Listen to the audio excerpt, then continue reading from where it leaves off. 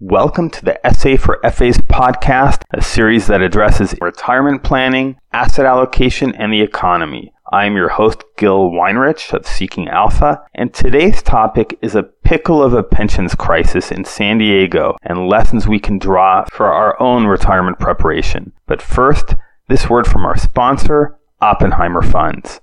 There are big investment opportunities beyond our borders. Megatrends is a new podcast from Oppenheimer Funds that explores the trends reshaping the global economy. I'm your host, Manita Huja. Subscribe to Megatrends now on Apple Podcasts or wherever you listen.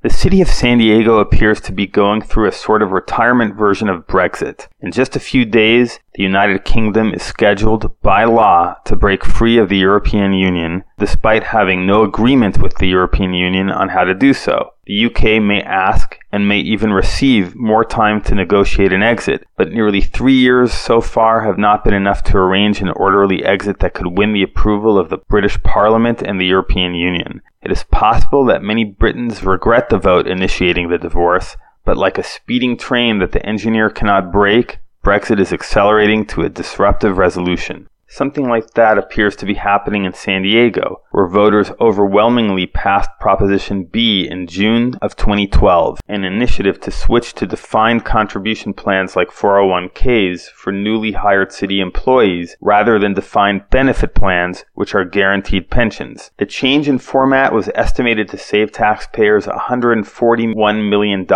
in the first 5 years alone and $1.6 billion through the year 2040. Unions sued the city for unfair labor practices, arguing the city did not fulfill its obligation to meet and confer with union representatives prior to changing the city labor agreements. The Public Employment Relations Board agreed with the unions and recommended the city backfill pensions for new employees. The San Diego City Council unanimously appealed this ruling, and the appeals court unanimously overturned the board's ruling. But then the California Supreme Court unanimously ruled the measure was not placed on the ballot legally. San Diego appealed that decision, and this week, the U.S. Supreme Court declined to hear the case, which leaves San Diego and the unions with a fine mess to sort out. According to voiceofsandiego.org, city law still precludes pensions for employees hired after 2012. And, an interesting quirk, because of an agreement reached in 2009 to reduce future benefits, it's possible city workers would be worse off financially if they did so. But the core issues for the unions are to make sure cities don't use the initiative process to bypass negotiations with them, and to preserve retirement income that is guaranteed.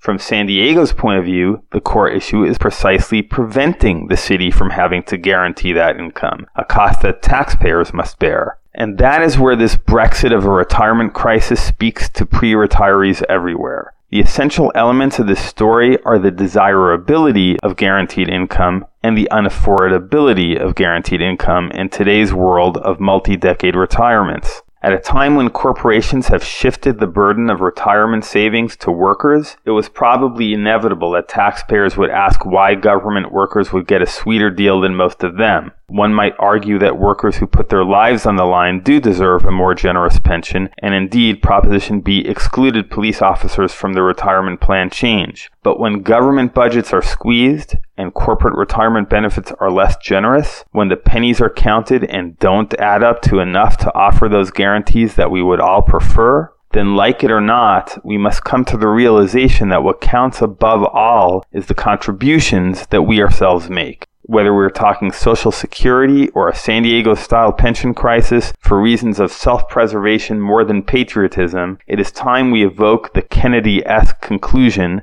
that we ask not what our country or employer can do for our pensions, but rather recognize that what we do for our own retirement matters most today. Thanks for listening. You can contact me at gil@seekingalpha.com if you have feedback or requests, and make sure to subscribe wherever you get podcasts. This is Seeking Alpha's Gil Weinrich, and our podcast was sponsored by Oppenheimer Funds.